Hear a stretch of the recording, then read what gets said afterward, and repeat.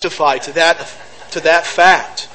Men on the average have larger windpipes and branching bronchi and 30% greater lung capacity taken as a percent of their respective body weights. Men also have relatively larger hearts and can pump a larger volume of blood. Males have 10% higher red blood cell counts, higher hemoglobin readings, and consequently higher oxygen carrying capacity. They have higher circulating clotting factors. Their rapid clotting and higher basal metabolic rate leads to more rapid healing of wounds and bruises. Women on the average have more stored and circulating white blood cells. They produce more antibodies faster and thus have a more rapid and effective response to infectious invaders. They will develop fewer infectious diseases and succumb to them for shorter periods of time. Ethologists argue that for females caring for multiple offspring and interacting with other females and their offspring in social groups where communicable diseases can spread rapidly, this is a particularly advantageous trait.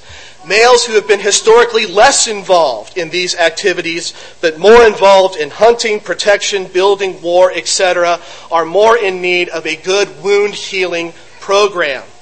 And I could go on and on and on, as others have said earlier today, because I haven't even touched the peripheral nervous system. I haven't even talked about the brain and the differences there, the differences in stress management. And I've cited all this because I think it's important for us to understand that there are more biological differences between men and women than just our reproductive organs. Biological differences go beyond reproduction. And these biological distinctions help determine the role that each gender is intended to play. What can we observe about male and female roles and how biology has impacted them? Anthropologists have studied some 250 cultures across the world, and they have come up with some fairly universal observations. These are things that are true regardless of where men and women live across the planet, regardless of what their religious background is, whatever their socioeconomic status might be, etc., etc. These are some universal truisms. Males are almost always the rule makers, the hunters, the builders, the fashioners of weapons, workers in metal, wood, or stone. And we can see all the reasons why by the facts that I just stated. They're built for these things. Women, primary caregivers and mostly involved in child rearing. Their activities center on maintenance and care of home and family. They are more often involved in making pottery, baskets, clothes, blankets, etc. They gather food, preserve and prepare food, obtain and carry firewood and water. They collect and grind grain. And we don't even need to look at humans. We could extend this to mammals and see some of the same traits coming out. Differences between roles in male and female. And all this comes out of design, what the human body has designed. And then we turn back to Scripture and we consider the roles that God has given to men and women. What does He tell men? He tells them to love like Jesus, to lead in the home and the church, to provide for their household, to bring their children up in the training and admonition of the Lord, to lift up holy hands without wrath and doubting, to be sober-minded, to be reverent, to be sound in faith, in love, in patience. And we could go on. What does He say to women? He says to be submissive like the church, to manage the household, to nurture and rear godly children, to focus your attention on inward rather than outward adornment, to be reverent, to be discreet, to be chaste and good. And when you look at what the Lord has intended for men and women, and you compare that with what anthropologists have observed in male-female interaction the globe across, you see an amazing amount of overlap. And that's not by mistake. This is a part of our design, and our design has led to our various roles. Transgenderism flows against the grain of how God created us and with the roles our biology has been designed to support. But what we see in transgenderism and what we're going to note a little bit later on in homosexuality is that feelings transcend biology. Dr. Phil McHugh is a 40-year professor of psychiatry at the Johns Hopkins Medical School. That's a pretty good hospital from what I understand. He was 26 years the psychiatrist-in-chief of that hospital. He is an expert, if ever an expert could be found on this topic. He has studied transgendered people for a number of decades. He talks about in one of his articles about how Johns Hopkins was on the cutting edge of sex change operations in the 1970s, but they abandoned it in the early 1980s because they discovered, and other studies have verified this, that these sex change operations were not helping the patients. Dr. McHugh believes that transgenderism is a psychological matter and not a biological matter. Transgenderism, in his expert opinion, results from conflicts over the prospects, expectations, and roles that they sense are attached to their given sex. They presume that sex reassignment will ease or resolve them. You see, transgenderism is rooted in how one feels as opposed to biology. Instead of changing your feelings, you must change your body. How you feel is who you are, and there is no escape from it. Your only choice is to alter your body. That's the only choice that they are given by our modern culture. As we turn to homosexuality, I want to once again offer just a couple of clarifications. If you've done any research on what the ideas coming out about including homosexuals in the Christian community have been over the last few years, one thing that you will notice in that research is a lot of their arguments hinge on how Greek words are defined. I think that that is a notable characteristic of their idea. It hinges on how a particular word is defined. So bear that in mind if you do your own investigation. So I feel it's necessary as I talk about this, not in great detail, but just a little bit. At times I'm going to feel it necessary to talk about some of these words and give you some definitions that I think you will find helpful. Let's begin in the book of Jude, verse number 7. Over in Jude 7, Jude is warning his readers about encroaching false teaching and false teachers. He's describing them in some very vivid details. He says in verse number 7, as Sodom and Gomorrah and the cities around them in a similar manner to these, having given themselves over to sexual immorality and gone after strange flesh, are set forth as an example, suffering the vengeance of eternal fire. Now, Jude is simply commenting on something we could read for ourselves in Genesis chapter 19. But I think Jude's commentary here is especially pertinent, because understanding how Jude views what took place in Genesis 19, an inspired writer of the New Testament, should help inform us. It should give us some idea of how we should view this particular item, homosexuality. He says about Sodom and Gomorrah that they had given themselves over to sexual immorality. This is one of those phrases in the English which only has a single Greek word. And it comes to us from the Greek word porneia, which the verb for that word is pornuo. All this means, all sexual immorality means, is unlawful sexual intercourse. It's intercourse that takes place outside the bonds of marriage. In Hebrews chapter 13, verse number 4, the writer of Hebrews says that marriage is honorable among all, and the bed undefiled. But fornicators, which is the other word for sexually immoral people, but fornicators and adulterers God will judge. If fornication is a sin, and unquestionably it is, if fornication, sexual immorality, porneia, pornuo, however you want to say it, if this is a sin, and this is sex outside of marriage, wouldn't that equally apply to either heterosexual or homosexual relations outside of marriage? I think it must. It must. Jude says concerning Sodom and Gomorrah, they had given themselves over to sexual immorality. He goes on to comment that they pursued strange flesh. That's how the King James, the New King James, and the New American Standard translate that particular word. The Young's literal translation says other flesh. Those of you that are reading from the ESV, that is translated unnatural desire. And I think that we have here an instance of dynamic equivalence when it comes to the English Standard Version. That's not an exact literal translation of the word. Other flesh is closest to the idea that Jude originally expresses. So they've given themselves over to sexual immorality and they have pursued strange or other flesh. What does he mean by strange flesh? Well, that's the real debate.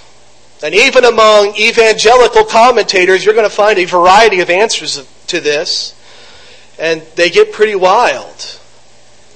One of them, I think, is worth noting because I have seen it on enough homosexual apologia websites that it's worth mentioning. A lot of people interpret that these men were lusting for angels. That the angels are the other flesh or the strange flesh. Now, I don't see how Genesis 19 supports this particular interpretation. If you think back to Genesis chapter 19, verses 2 and 3, you'll remember that when the angels came to Lot, they wanted to stay in the open square, but Lot said no. And why would Lot say no to that? Because he was anticipating what would happen to them should they stay in the open square. If Lot had known that they were angels, do you think he would have been very concerned about their welfare? He probably would have concluded that they could handle business. But he was concerned about their welfare. He insisted that they come home with him, and so they did. When the men of Sodom and Gomorrah come to Lot in verse number 5, who do they ask for? Did they ask for the angels who came to you? No. Give us the men who have come to you. Give us the men who have come to you. They understood these angels to be men. This is what they wanted. The strange flesh that they were after was something that God had not allowed men to have. This would be fornication. This would be sexual immorality. And as Jude says, they pursued sexual immorality and pursued other flesh. And the other flesh here I would understand to be intercourse with those of the same gender. So I believe that Sodom and Gomorrah do cast homosexuality in a sinful light. Let's go over to 1 Corinthians chapter 6, verse number 9. 1 Corinthians 6, verse number 9. Parents, I'm doing my best to be as diplomatic on all this as possible. And I hope you'll bear with me as we talk about this verse. I'm going to try and I'm going to be careful. I'll just leave it at that. In 1 Corinthians chapter 6, verse number 9, Paul asks, "Do you not know that the unrighteous will not inherit the kingdom of God? Do not be deceived. Neither fornicators," there's that word porneia, sexually immoral, "nor idolaters, nor adulterers, nor homosexuals, nor sodomites, nor thieves, nor covetous, nor drunkards, nor revilers, nor extortioners will inherit the kingdom of God."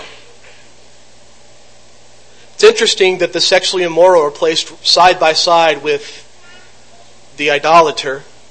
It's reminiscent of what John was talking about in his lesson this morning. You shall have no other gods before me. How does God view idolatry? Well, he views it as spiritual harlotry, spiritual adultery, right next to sexual immorality. Now, I think it's important to note that there is no single word in the Greek language for homosexual.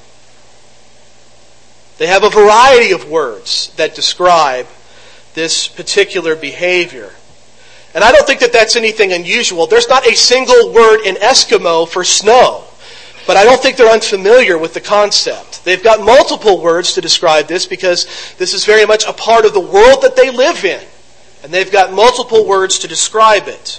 So the fact that we have no single word to describe this is not that unusual. Paul uses two different words here. That's why in the New King James he talks about homosexuals and sodomites. The word homosexual comes to us from the Greek word malakos. The New American Standard translates that as effeminate. But the word really means the passive partner in a same-sex relationship. The passive partner in a same-sex relationship, and that's as far as I'm going to go. The word sodomite comes from the Greek word arsenokoites. It's the two Greek words put together for male and bed. Bauer, Danker, Arndt, and Gingrich define this in their lexicon as the dominant partner in a same-sex relationship.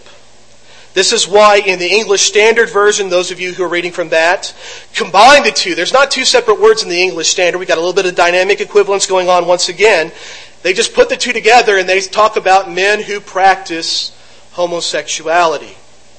The New English translation renders it thus: passive homosexual partners and practicing homosexuals.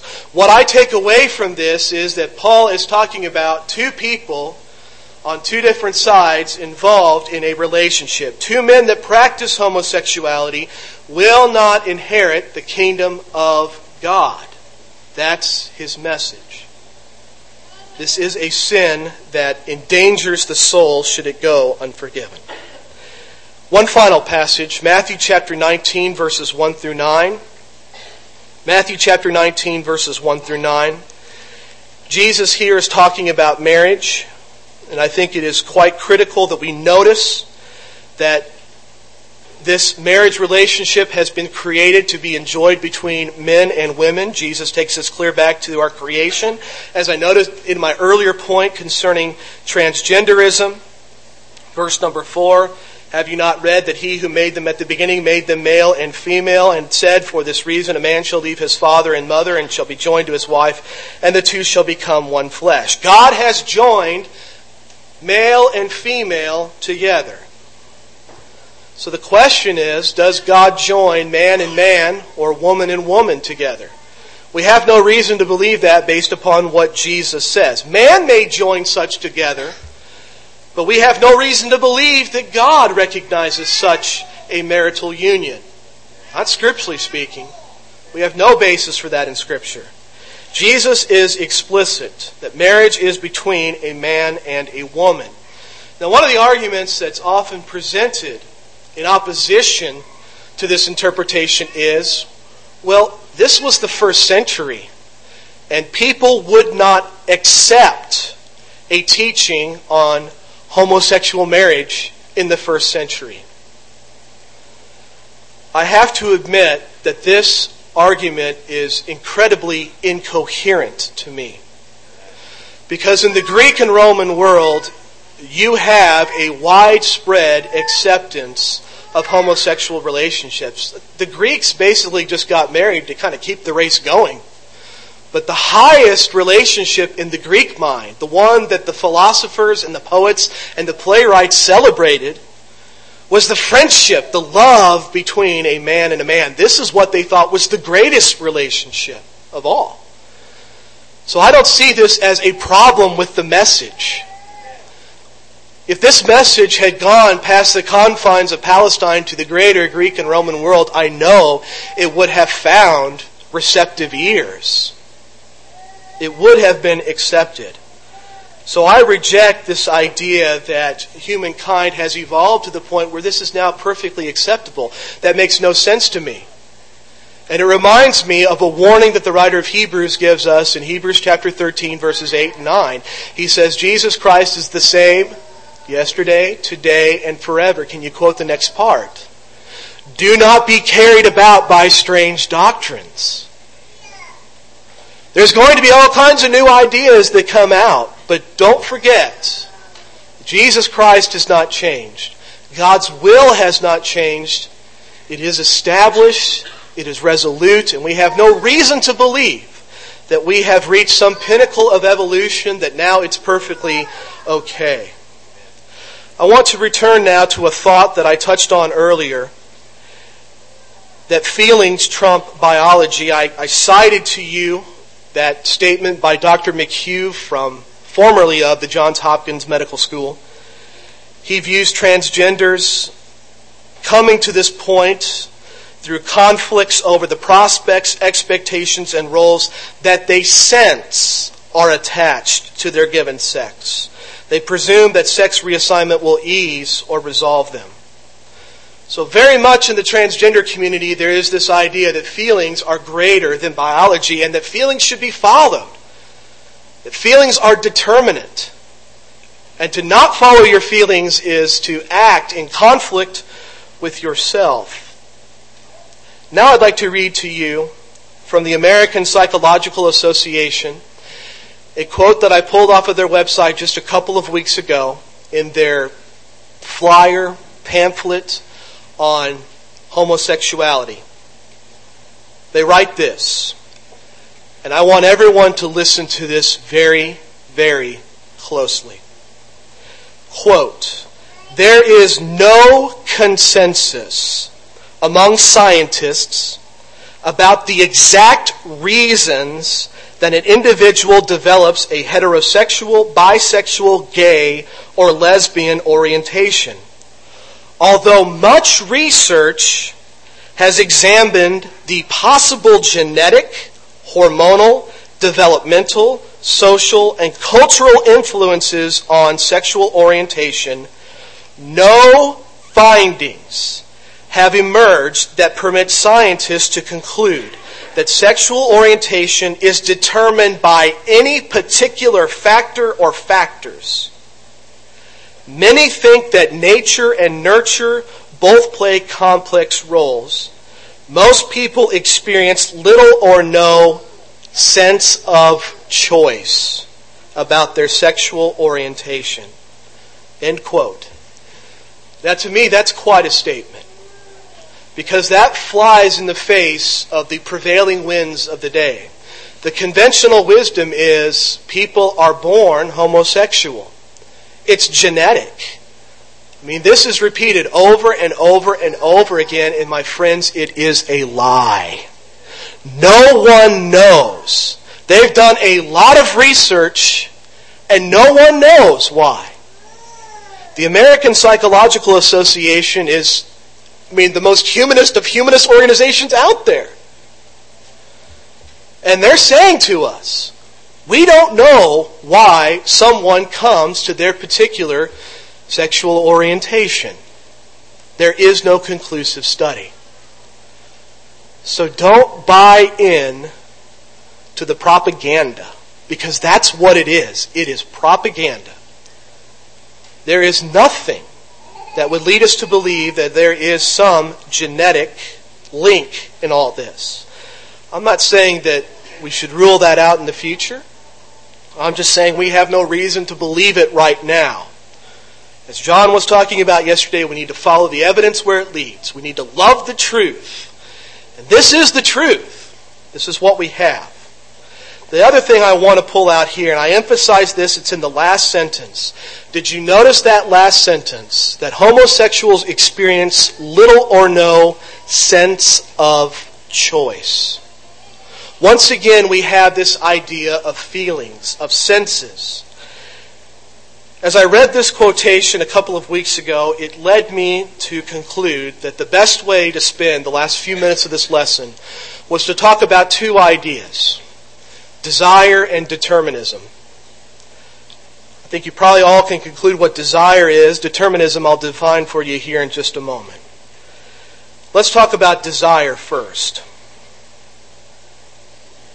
The Scriptures resoundingly agree that homosexuality is a feeling, or what the New Testament would call a desire of the flesh. Now, I'm going to lump transgenderism into this because, quite frankly, we just don't have any specific passages relating to it. But we have testimony from experts that tell us that this is all about a sense, a feeling. So I think we can lump them in and say that both of these conditions are rooted in desire. In Matthew chapter 15, verses 19 and 20, Jesus says that fornication, sexual immorality, and adultery come out of the heart. It is something that's down deep inside man. Jeremy prayed in his prayer today that God would help us to dig down in those deep recesses and pull all that stuff out. Paraphrasing there, Jeremy, much less eloquently than you did in your prayer, but that's the idea that I took from it. In James chapter 1, verses 14 through 15, James tells us how we come to sin. He says it begins with desire. Temptation preys upon desire. Desire conceives and it gives birth to sin. And sin, when it is full growth, brings forth death. That's the process. It all begins with desire. Temptation preys upon desire, but when do we get in trouble? Well, we get in trouble at that point past temptation when desire conceives. Now, what does James mean by that? What does he mean by when desire conceives? Well, I believe that this is when we move past desire and temptation to what I will just call mental preoccupation or fixation. Fantasizing about things. I really like an illustration that Roger Wanason used a few years ago. He talked about how temptation is like somebody writing up on a blank chalkboard. The chalkboard's your mind, and somebody just writes this word up on the chalkboard. And Roger says, what we need to do is just take an eraser and erase that right off the board. In other words, don't give in. Temptation is facing you. You need to resist. Put it out of your mind. Gain control over it. Desire conceives when we move past that point, when we start looking at that word. We fixate on it. We become preoccupied with it. We're thinking about it, fantasizing about it. That's when desire conceives. And that is when sin comes forth. Among the 7 things that are abominable to the Lord is a heart that devises wicked plans. Proverbs chapter 6, verse 18. In Micah chapter 2, verse 1, the prophet laments, woe to those who devise iniquity and work out evil on their beds. At morning light they practice it. Here we have people who are concocting evil plans in their hearts. You see, desire and temptation have now moved to desire conceiving. They're laying on their beds at night. They're thinking about these things. How can I pull this off? And this is something that God hates. Why is that? Because this is the seed out of which all these ugly things come. Out of the heart proceeds all these things. In Matthew chapter 5, verse number 28, Jesus says that to look on a woman and to lust for her. And I would take lust there to mean something like fantasizing about her, preoccupied, thinking about her. And thinking about her in ways that would be completely inappropriate for someone we're not married to. That's to commit adultery with her. This is when desire conceives and gives birth to sin. To look on a woman, though, and resist that temptation, to take the eraser out, wipe it away, is to avoid adultery. Desire has not conceived. Now, what does this have to do with homosexuality and transgenderism? Brethren, I want you for a moment to push away the emotion, to push away the reactions. Let's just for a moment reason our way through something.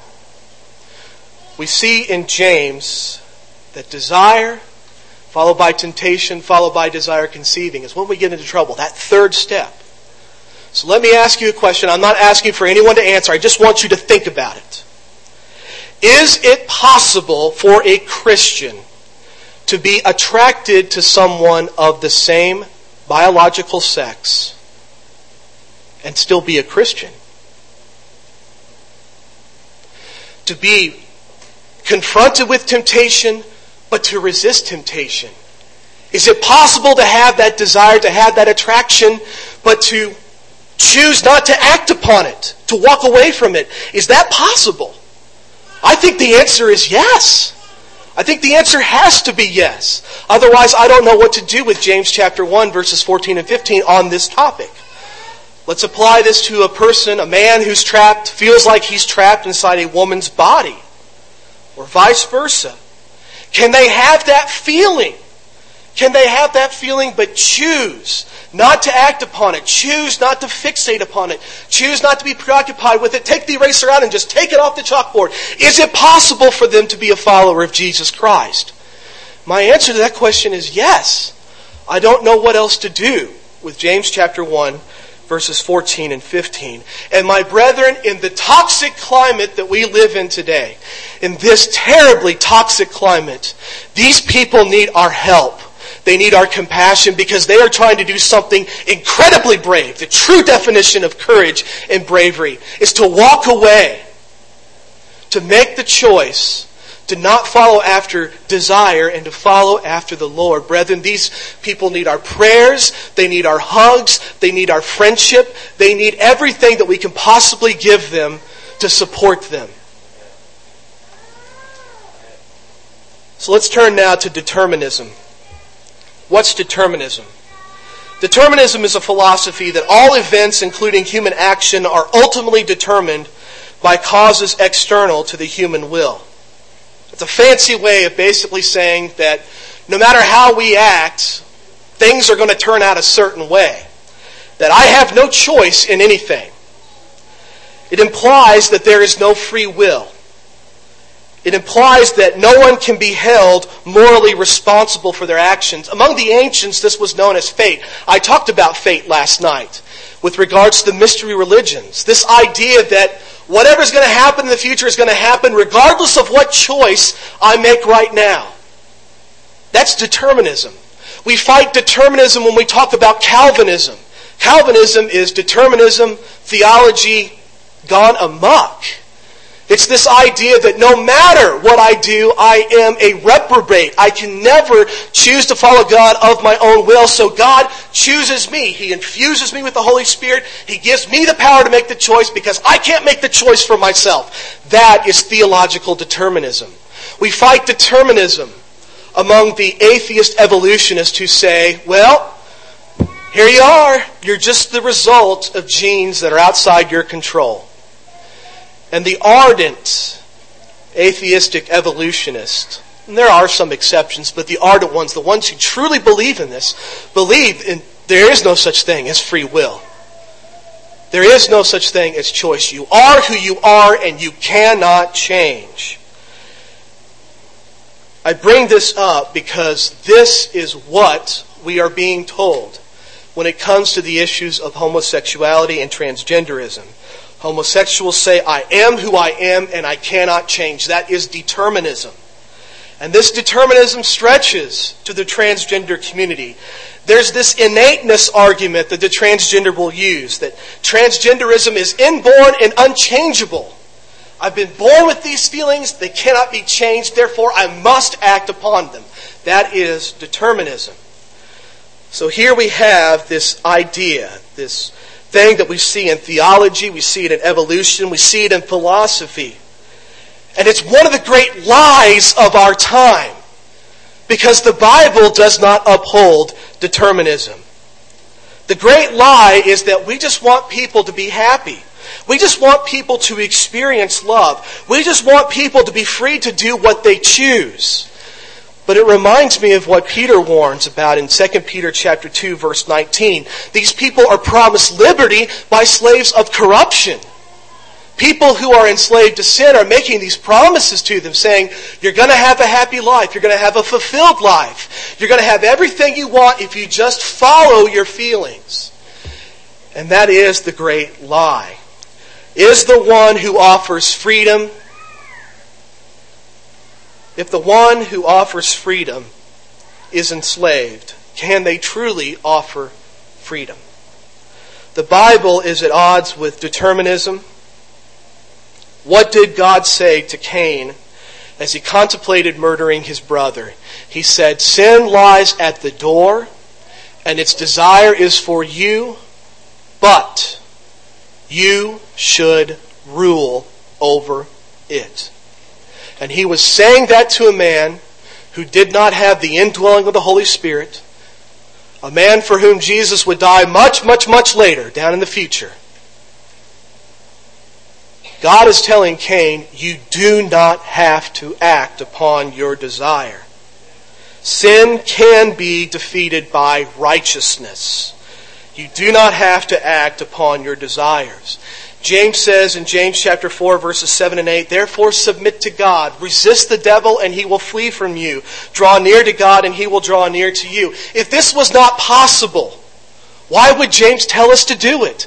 If it was not possible for us to resist temptation, to flee from temptation, why would James tell us to do it? Because it's just a falsehood. There must be something to it. Paul says that God has provided a way of escape out of every temptation. That promise is good for the believer. 1 Corinthians chapter 10, verse 13. We've got to find that way of escape. God has given us the freedom to choose. Yes, we have weaknesses, but we do not have to act upon our desires. We do not have to. So as I draw this to a close, for those of you here who are struggling with how to handle this issue in your personal life, among family members, neighbors, friends, brothers and sisters in Christ, let me remind you of a couple things.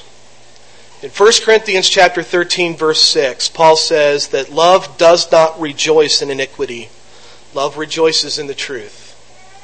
To tell someone that they are living in a way that is at odds with God's will, that is the epitome of love. Because love does not rejoice in iniquity. Love rejoices in the truth. Now, love is kind. Love does not behave itself rudely.